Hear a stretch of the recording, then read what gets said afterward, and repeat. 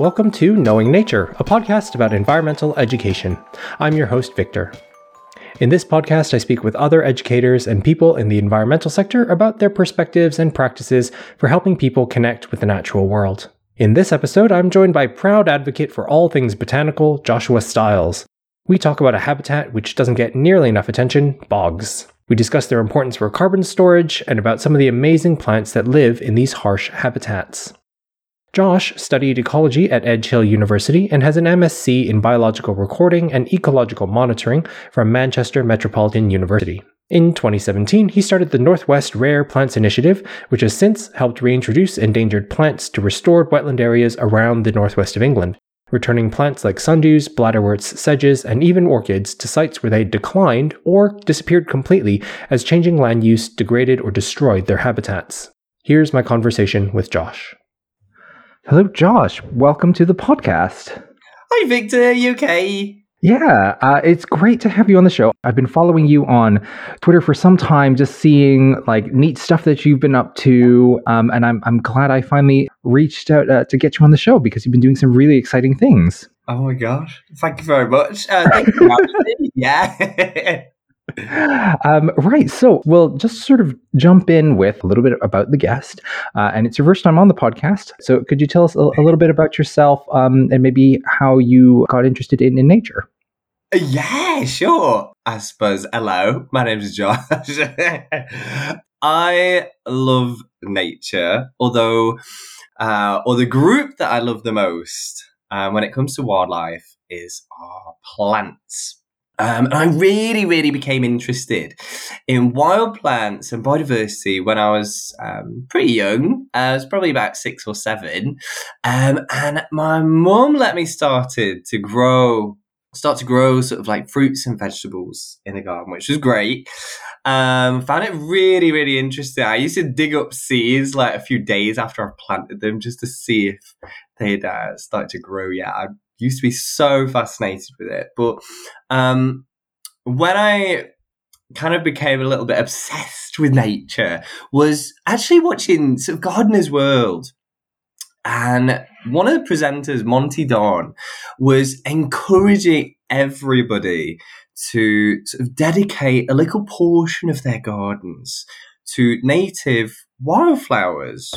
After quite a while of me pestering my mum, we got some wildflower seeds and dedicated sort of like a 1 by 1 meter patch to these incredibly special native wildflowers. And I remember coming home from primary school and just sitting down and watching these incredible plants, these incredible organisms, and also all of the wildlife that they attract that my fruits and vegetables didn't. There were swarms of solitary bees and beetles and micro moths and butterflies, just this tiny portion of garden. And I think really that's when I initially, personally, became super interested, super obsessed with nature.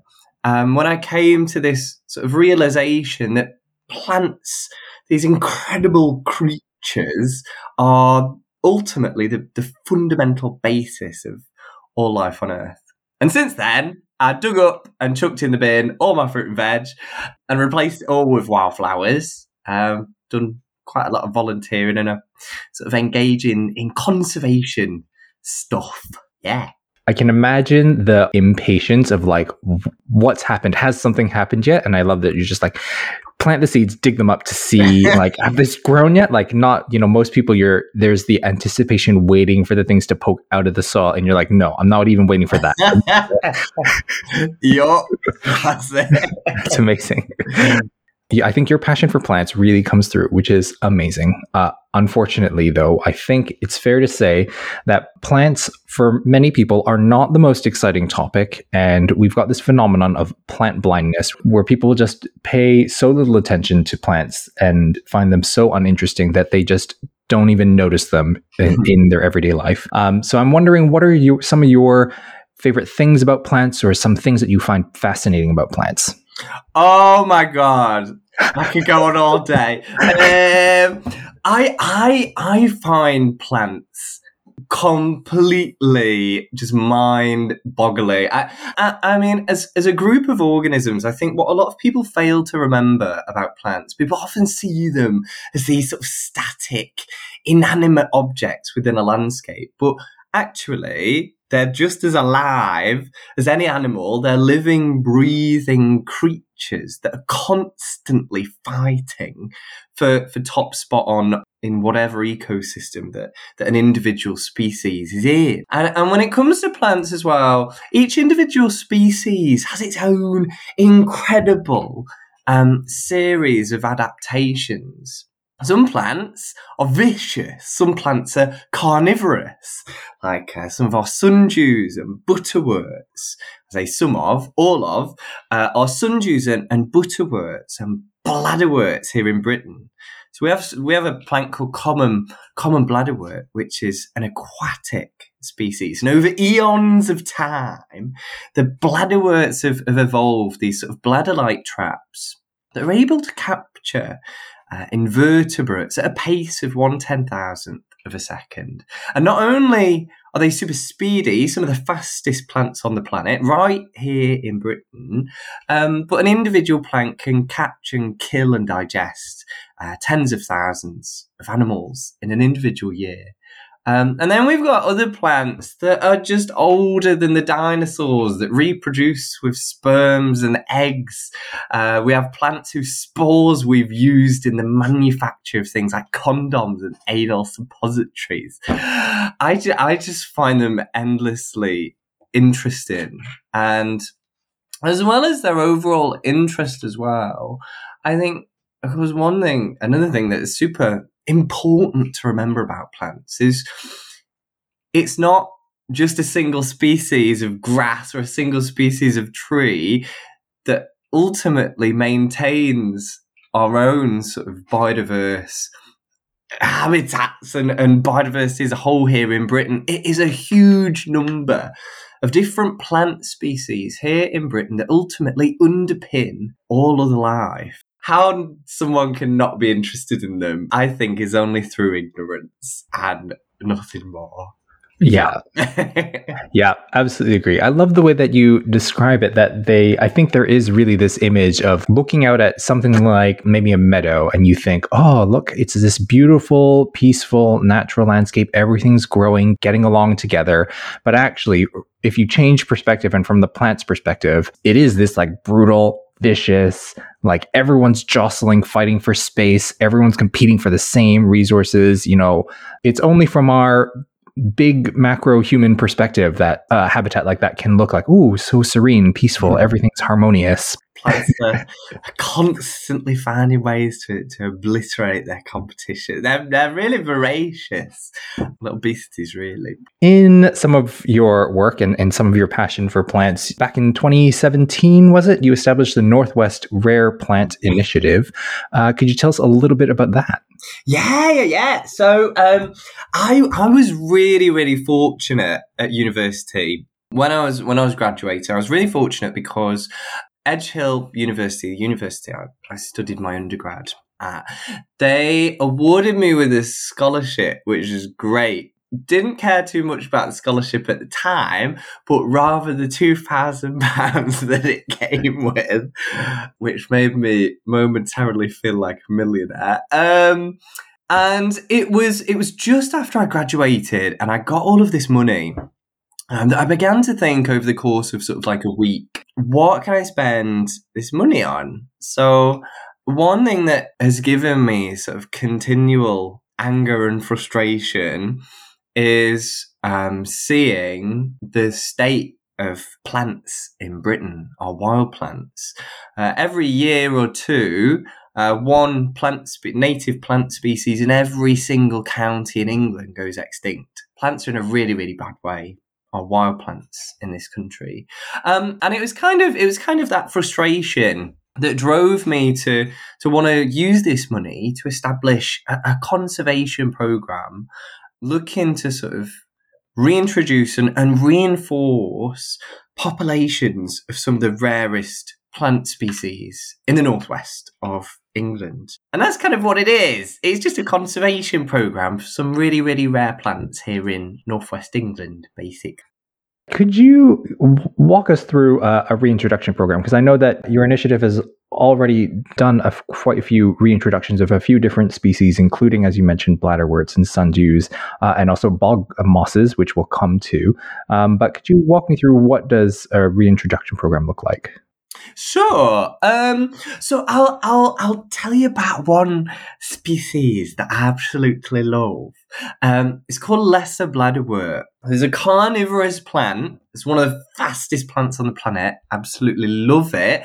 But lesser bladderwort, as quick as it might be in catching its prey, hasn't been quick enough to respond to the serious habitat loss and damage that we as a species have inflicted upon our peatlands, not just in northwest England, but in England and further afield as a whole. So lesser bladderwort used to be really, really sort of widespread, especially in sort of Greater Manchester, where we have all of these peatlands. But something happened as part of the Industrial Revolution in Greater Manchester and further afield. We basically converted areas of raised bog, now, sadly, an endangered habitat across Europe. And we converted areas of raised bog into agricultural land. And the bits we didn't convert, we drained and sort of dried out or extracted these sites for peat, for things like compost. And so as a result, what had happened to lesser bladderwort, this once widespread species in sort of northwest England, apart from Cumbria, it become basically restricted to what is effectively a puddle in Delamere Forest that's surrounded by forestry plantation. And so what is going to eventually happen, sadly, to that little puddle that has lesser bladderwort is it'll probably go extinct soonish. And so what I decided to do with Cheshire Wildlife Trust and the Lancashire Wildlife Trust and Natural England was we all worked together and I set in motion a proposal to sample just a couple of strands, a few strands from this last little tiny population. And that was all permitted. I grew it at home. And what's really, really good about the Greater Manchester peatlands is a lot of these places are being restored now. They're being sort of re-wetted up by the Wildlife Trust. But basically, I took a small number of plants, cultivated them, and in 2018, we were able to reintroduce to Greater Manchester 60 of these voracious little beasties, lesser bladderwort. In 2019, that number from 60, we did like a population estimate. And it went from 60 to over 24,000 plants, which is pretty good, isn't it? Not bad. And then in the next year, in 2020, that went from 24,000, the estimate did, to over 200,000, which is pretty darn good. And then the next year, in 2021, that estimate reached, I think it's 2.4 million. So that was one sort of reintroduction that we did. I didn't monitor it this year, or last year, should I say, because there's just too much, and I'll do me back in. That was sort of one example of a reintroduction, looking at the state of a species in the region as it is. And then I also sort of looked at sites that are being restored, that are in a sort of suitable condition for reintroduction, and then sort of instigated that process, working with a few different people. Do you have a sense of like what the range expansion was from that one little patch, and then like what kind of change in area of coverage is this now? Oh, massive. Hundreds and hundreds of square meters. A good thing about lesser bladderwort is it's aquatic. And so all of these sort of little reintroduction sites, if you pop a little bit into a huge water body, then there's basically a big resource for it to fill out into, and it can do it quite quickly. So yeah, hundreds and hundreds of square meters, and it's on every major Manchester bog now, which is That's phenomenal. It's helped by the fact that it's aquatic, and I guess we should say for folks who don't know what a bladderwort is. Well, how would you describe a bladderwort? It's what you call a subaffixed aquatic. It's really interesting. It looks like a little bit of a malignant pond ooze, but actually, if you look really closely, it's got these sort of fibrous green branches and these sort of gnarly stems that go everywhere. But lesser bladderwort roots itself, or sort of does anyway, into the peat or the sphagnum that's there with these little ghostly stems. And it's these little ghostly white stems that they use to root into everything that have most of the bladders. And they'll catch things like little water fleas and mosquito larvae and loads of different things. But yeah. I guess we should describe the little bladders as well. So on the stems, they just look like little lumps, nodules, I think. You probably do a better job of describing it than me. I suppose, they do they look like little kidney-shaped beans that have a few little hairs at the top of these little beans. And they are the trigger hairs. So a little water flea will rustle against some of these hairs, and what will happen, these little kidney-shaped traps, is a little trap door at the top will open, and using a vacuum, its prey will be sucked in. Really, really fascinating, complex traps that have evolved over eons and eons of time. They're really, really interesting. Plants like the bladderwort, they're just one of the many really fascinating and amazing plants that grow in this habitat that you've mentioned in bogs. And one of the things that I'm doing with this series of episodes is hopefully raising the profile of a few what I'm calling unloved habitats, because I think in environmental education, particularly if you're in classrooms, there tends to be this canon of habitats that you teach kids about. In the UK, you probably will learn about ponds, you'll learn about forests, maybe a meadow if you're lucky, and then you'll learn about the rainforest and coral reefs, and then that's basically it. But there are so many more types of habitat out there. So I was wondering if you could tell us a little bit more about bogs. Oh my God. Raised bogs are my favourite, absolute favourite. So a raised bog is something that is a type of habitat in Britain that began to form, most of them anyway, sort of after the end of the last ice age, about 10,000 odd years ago. Really interesting habitats. And raised bogs form by... Effectively, what happened after the last ice age is loads of sort of hollows and lakes were carved out by glaciers. And over time, these hollows were filled in by vegetation. And they transitioned from sort of open water, and then as they filled in, they became sort of fens. And then the vegetation, because of a very special group of plants, the sphagnum mosses, it didn't stop there. It kept rising. And a raised bog are these incredible peatlands. They form these domes. As I say, they're made by this incredible group of organisms, sphagnum mosses, or a few different species anyway. And these mosses are able to retain water, so they can keep sort of the water table high on these domed habitats.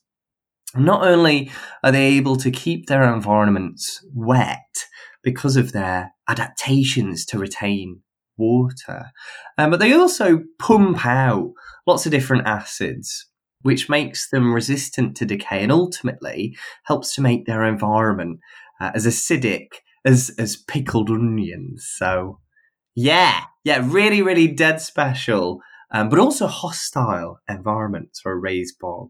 pretty neat. So they're raised because so they would have started as like a depression, but just over time they've actually have become raised, I guess, above the surrounding landscape in some way, because it's like a big sponge dome of mosses, of sphagnum mosses, and below that peat that just retains all this water. That's it. Yep, that's it. Although peat is actually quite bad at sort of retaining water.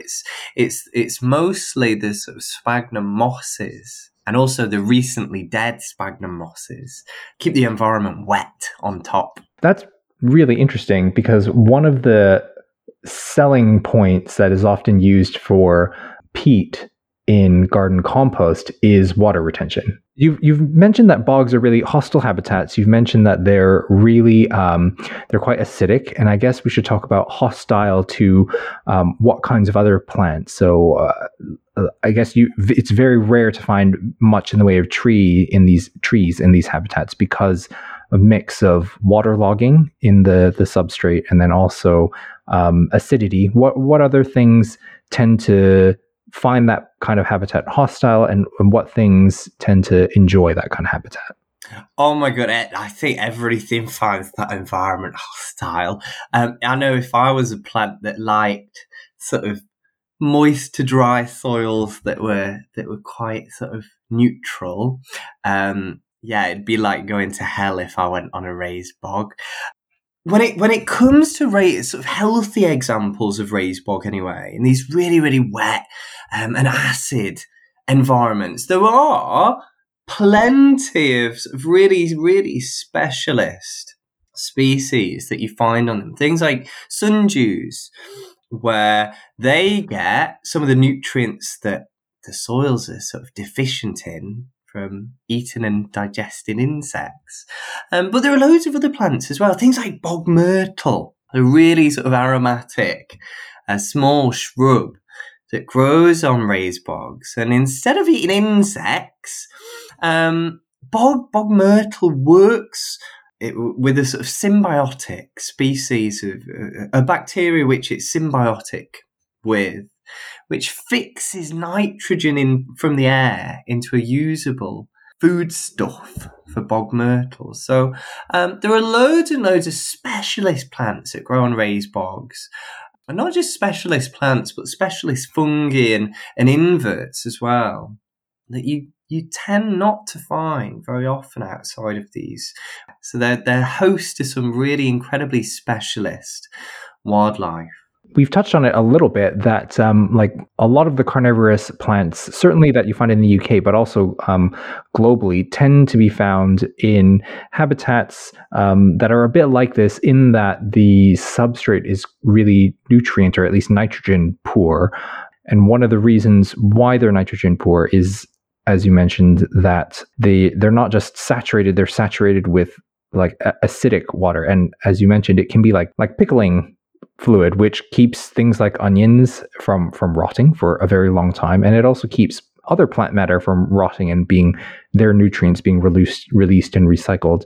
Being sort of wet and acid have serious implications when it comes to the decay of plant material. Especially when it's a really, really wet and sort of saturated environment, that these substrates are super, super low in oxygen, which means that our dead sphagnum and other vegetation on a healthy raised bog anyway can't decay very quickly. So it just builds up as peat over time. And some species sequester nutrients as well. So they basically lock nutrients up into their tissues, which ultimately makes these environments even more depleted and nutrient poor. Yeah. So you've mentioned locking nutrients in, and I guess one of the things that are elements that people don't often think of as a nutrient is actually carbon. And I've seen the stats thrown around of how much carbon bogs can store compared to a forest. And according to one of the UN Environment reports, that bogs can store up to twice as much carbon as a forest. So I find that kind of thing quite fascinating. Do bogs have other ecological functions when you sort of put them in their context of the wider landscape? In terms of, well, firstly, in terms of perhaps their importance when it comes to climate, boreal peatlands, things like blanket bog and raised bog, these peatlands that tend to have a hell of a lot of peat. Lots of deep peat. So yeah, they are incredibly important when it comes to climate. Boreal peatlands contain more carbon than is contained in sort of all of our world's forests combined. So they're pretty darn important. In terms of their sort of importance when it comes to wildlife, I mean, yeah, they are super important when it comes to biodiversity, just because they're home to so many species that generally are specialist and they're not found in any other kind of habitat, which makes the loss of raised bog, especially in Britain, even more sad. We've lost over 99% of our active raised bogs in Britain over the past century and a half, which is pretty alarming. But if we go back to the carbon storage, why is that? I guess my thinking is that there's a lot more organic matter in the substrate of a bog when compared with a forest. Yep. So if you go into your average woodland, there's only so much carbon that area of woodland is able to soak up. Trees are great, but what happens to a tree when it dies? Well, that wood decomposes. In most woodlands anyway, all that wood, it'll be broken down, and all of that trapped carbon, or certainly a huge proportion of it, will go back into the atmosphere again. That doesn't really happen on healthy, happy raised bogs, because all of that dead sphagnum and that dead vegetation, it's in an environment that effectively discourages bacteria and fungi coming in to break it all down. And so all of that dead material on our raised bog will stick around, and it'll just get buried and broken down a little bit until it becomes our dark peat, which is an incredibly carbon-rich thing. So yeah, woodlands and peatlands, really, really very different environments. Yeah, I'm imagining, or I'm sort of thinking to digging down like through the substrate that you would find in a forest, and it doesn't take too far down often before you start to hit like a very mineral based substrate where it's very sandy or clay based. But I imagine you can dig a lot deeper in a raised bog before you hit like a more mineral based substrate. It's mostly organic for quite a depth. Yep. So on average, peat formation on a healthy, happy raised bog is about 1 millimeter a year.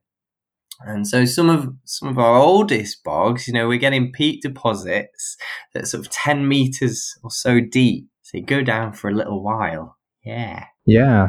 And I guess then the other thought is that, yes, you can get trees that are much taller than that, but then there's air in between the trees. So it's not like when you walk into a woods, it's not solid wood matter that you're walking into for that depth. Whereas in a peat bog, when you're looking at the peat, that is a solid volume, a lot of which is carbon.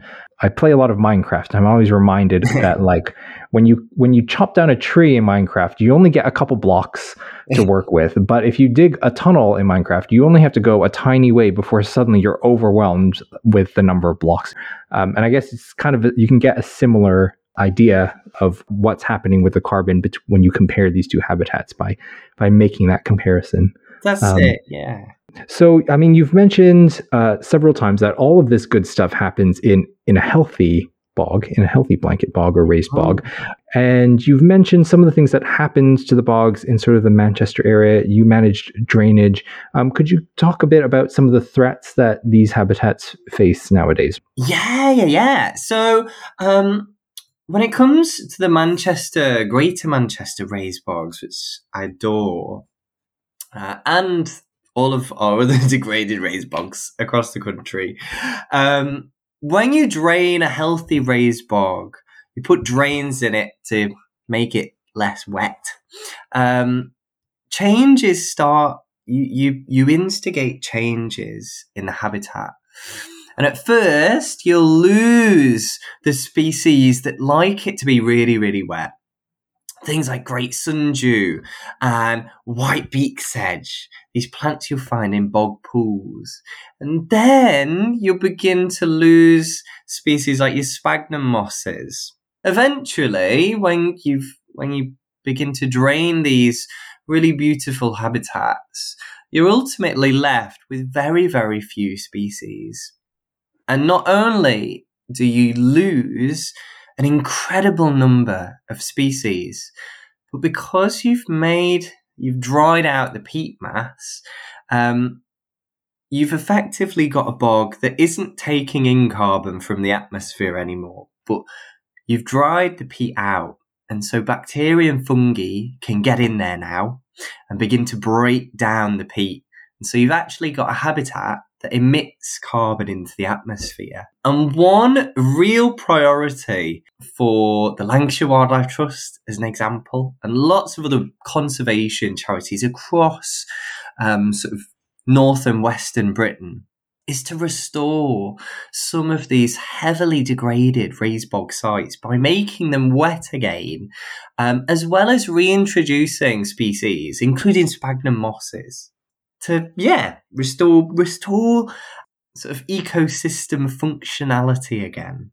So what are the reasons why you might drain a bog, or why were these bogs drained? Is it primarily for agricultural land? Yes. So that was that's been the main cause of decline in Britain. We've lost 40% of our raised bogs because they've been converted to agricultural land. There's been another 30% that have been used for forestry, and I think I might be wrong, but I think it's about 20% as well that have been used in recent times as peat extraction sites. So we're taking away the peat to make compost, mainly. So yeah, they're the sort of main three reasons: agriculture, forestry, and peat extraction. Yeah. And peat, so people might be familiar with peat from compost, and there's been lots of discussion about phasing out the use of peat in compost recently. Perhaps a little bit less well-known reason for peat extraction is as fuel, because it's blocks of organic matter, so it can be burned like a block of wood in some ways. When you talk about re-wetting a habitat, is it just a matter of taking away the drain and then just letting rainfall do the rest? Is it, I'm imagining when you talk about re-wetting, like someone standing there with a hose and like spraying water back on it. In some cases, it might be as easy as just blocking up drains, but on super heavily degraded sites, which is all of the Greater Manchester mosses, the Greater Manchester bogs, they have to use bunds. So basically, you build up sort of a peat embankment to stop water going off the area, as well as ditch blocking. But it's not just as simple as that, because when you lose key species of sphagnum moss, these fundamental organisms, these botanical beavers that ultimately create and maintain these habitats, what happens when you lose those species is during really sort of droughted summer months, you've still got a site that dries out a hell of a lot when it shouldn't do. So when it comes to sort of peatland restoration, it's not just about making it wetter, blocking up drains and making these embankments to stop water running off site, but the reintroduction of key species, especially certain sphagnum mosses, is completely fundamental to the restoration of these incredible spaces. That's really amazing and fascinating. So the sphagnum mosses are just better at keeping the water than like the surrounding vegetation or the surrounding like soil and substrate. So in dry weather, they just dry out more slowly. Is that right? Yeah. So sphagnum as a genus of mosses, they all have specialized cells. They're big old dead cells called hyaline cells, and these hyaline cells are specifically adapted to soak up and retain water to keep the plant wet. And some sphagnum mosses are better at staying saturated than others. So there's one species called Sphagnum papillosum, papillose bog moss, that is really, really good at retaining water. And actually, a lot of the peat, most of the peat in the past, in Greater Manchester anyway, is going to be made from that one species. It's just really, really good at staying wet in the droughted summer months, and forming these lawns of sphagnum. It's, beautiful species.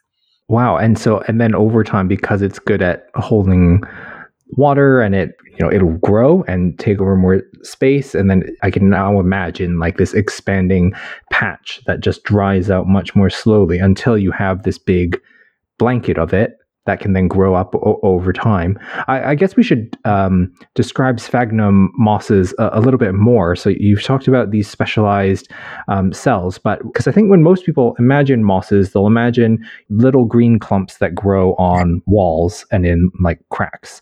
But sphagnum mosses are a bit more distinct than that. Oh, yeah. They look like, I think the best way I could describe it is maybe as a miniature alien Christmas tree. They look really groovy. And a lot of them have sort of, they produce different pigments. So you'll get some that look like sort of rusty iron. You get some that are really sort of like a wine red, some that are green, some that are ochre, and so on, sort of really nice, diverse, healthy peatlands. You've got, especially in winter, this tapestry of colour. It's just really, really beautiful. But the moss itself, they kind of look like spongy alien Christmas trees.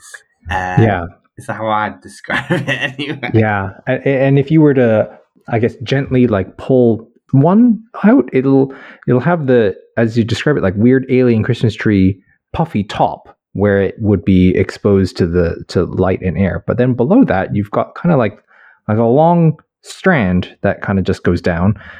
And I guess that's where it used to be the top before, but it's just, now it's stuck down below. So there's just not as much bushiness left to it. That's it. Yeah. Yeah. So if you were to pull up one clump of sphagnum, you would get like a puffy top and then these long strands that go down that give you a sense of just how deep the habitat can go. So one of the challenges that some habitats face is like ecotourism, for instance, is often seen as like, okay, a way in which we can increase support for these kinds of habitats. We want people to come and like see these habitats, but also they spend money in the local economy, and that can really help things out. But one of the challenges that more people can bring is also increased footfall. Is that a challenge that these habitats face? It's a massive challenge, especially to some of the larger sort of nature reserves we have across Britain. Maybe not so much the Greater Manchester bogs that I've sort of spoken about, but near me, I am very lucky because I don't just have bogs. I have the single most extensive sand dune system in Britain on the Sefton coast. And huge proportions of the Sefton coast have a massive issue with footfall, but also dog doo-doo, which you might not think is that big a problem, but actually, when you get a hell of a lot of people who own dogs who don't clean up their dog poo, it adds nutrients and enriches these otherwise nutrient-poor habitats, and it begins to decrease the conservation value of these habitats. Species that like sort of nutrient poor soils begin to disappear, and species that you find everywhere, things like nettles and ryegrass, come in and they begin to sort of increase in abundance. So on the Sefton Coast, it's a big issue with not just people and footfall and disturbance, but also nutrient enrichment, mainly from dog doo-doo. I can imagine someone being out in what they perceive as a wild space. Their dog goes to the loo, and them just thinking, oh, no, that's fine. It'll just, it'll rot. It's natural stuff. It'll go back into the environment. I don't need to worry about picking it up. But actually, you're saying that can have quite a significant impact over time. And when you think about the number of people and their dogs that are leaving things behind, that's really interesting. I never thought of that before. Yeah, actually, a huge number of sort of nature reserves suffer from it really badly. It's called sort of eutrophication, where habitats are enriched with nutrients. And the problem with that, when you add nutrients onto any kind of habitat, is those nutrients that they're not really going anywhere. They're being recycled. They're being cycled into the soils. And so actually that when you enrich soils, it can have a serious long-term impact upon the sort of integrity of the habitat and quality of it. And I know loads and loads of sites, a lot on the Sefton Coast, that are slowly just deteriorating because of excessive use by people and dogs. So, yeah, it's interesting. If we go back to the bog context, you think of one of their climate benefits is kind of, I guess, the fact that they're nutrient poor and can support only a limited range of really specialized plants, including the sphagnum mosses, and adding nutrients into that breaks down what makes that kind of ecological system valuable for carbon sequestration, or what makes it such a good carbon sink is partly the lack of nutrients, meaning that limited plants can grow, including the sphagnum, and then that creates the self-perpetuating carbon storage system. And just by throwing in a bit of poo, that can change the balance of things over time. Yeah, really interesting. Yeah, there you go. Yeah. Amazing stuff. So I guess last thing we should do, we've talked a bit about some of the challenges that these habitats face and that these amazing plants face. Are there some things that people can do to help out? Lots. Yeah. I suppose one thing people could do at home, which I've actually done, I've moved into a new house year before last, in late 2021. One thing I did straight away was I looked at my lawn, and there weren't very many species in there. So one thing I did was I went around a few development sites that are by my house and stole lots of wildflower seed, things like red clover, things like meadow vetchling and bird's foot trefoil, and all of these incredible wild plants that have, sort of like hundreds of insects that are associated with them. And I introduced them into my garden. So I think one thing that lots of people can perhaps do at home is grow native wildflowers, which can benefit a huge raft of species that might come and visit your garden. Another thing people could do is vote with their wallets and give money to the likes of the Wildlife Trusts and the RSPB and these organisations that are doing incredible amounts for biodiversity recovery in Britain. There's a couple of things. And I guess on the voting with your wallets thing, as we've been talking bogs and peat, is just not buying compost which contain peat, which is an ever decreasing range now. But I mean, we can help that along by going for peat-free alternatives. Definitely. Absolutely encourage people not to buy compost with peat in it. One thing we've done in this country is absolutely obliterate our bogs. We've lost over 99% of our raised bogs, which is the main habitat that we've targeted for peat extraction. And now that we've done that, peat extraction companies have moved over to Europe. So now we're destroying European peat bogs, some internationally important sites. It's devastating. So yeah, absolutely. One thing people could do is definitely not buy anything with peat in it. Yeah. Yeah. And I guess talk to your local nurseries and garden centers about where they source things, because that's the hidden peat that's in those plants, I guess, is in the growing of plants that you find in your local nurseries. Because even if you buy peat-free compost, if the plants that you might get at these nurseries might still come in peat-containing compost, and that will be probably a bigger demand on peat than domestic compost use is commercial compost use. Yeah, definitely. There are some really good suppliers out there that grow all of their plants in peat-free compost. I think B&Q is one of them, and I'm sure there are others as well. But yeah. Yeah. And I guess that's another thing is talking to these companies about if they don't have a policy of buying from peat-free suppliers, getting that in. I always like to encourage people to be the squeaky wheel kind of thing. You know, it's talking and sending emails and sending written letters to your local political representatives, to companies, especially their sustainability officers, can have an impact when they understand that there is public demand for these changes in policy out there. That's it. Yeah. I think we've covered everything, unless there's any other last things that you wanted to mention about the amazingness of bogs and mosses. I can't think of anything, to be honest. Yeah.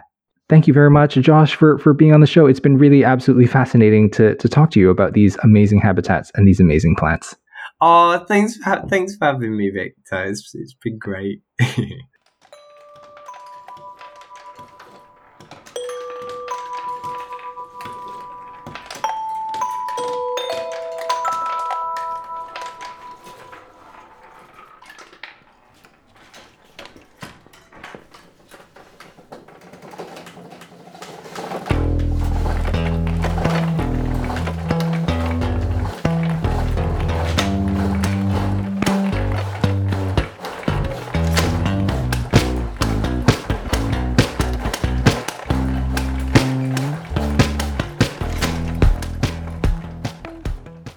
So that was my conversation with Joshua Stiles from British Botany and the Northwest Rare Plants Initiative. For more information about Josh and his many projects, check out the full show notes. They're linked in the description of this episode, or you can go to the new website at knowingnature.cc. If you have comments, questions, or a topic that you'd like explored on the show, send me an email at knowingnaturepodcast@gmail.com. You can also follow me on Twitter at @KN_podcast. Thanks very much for listening.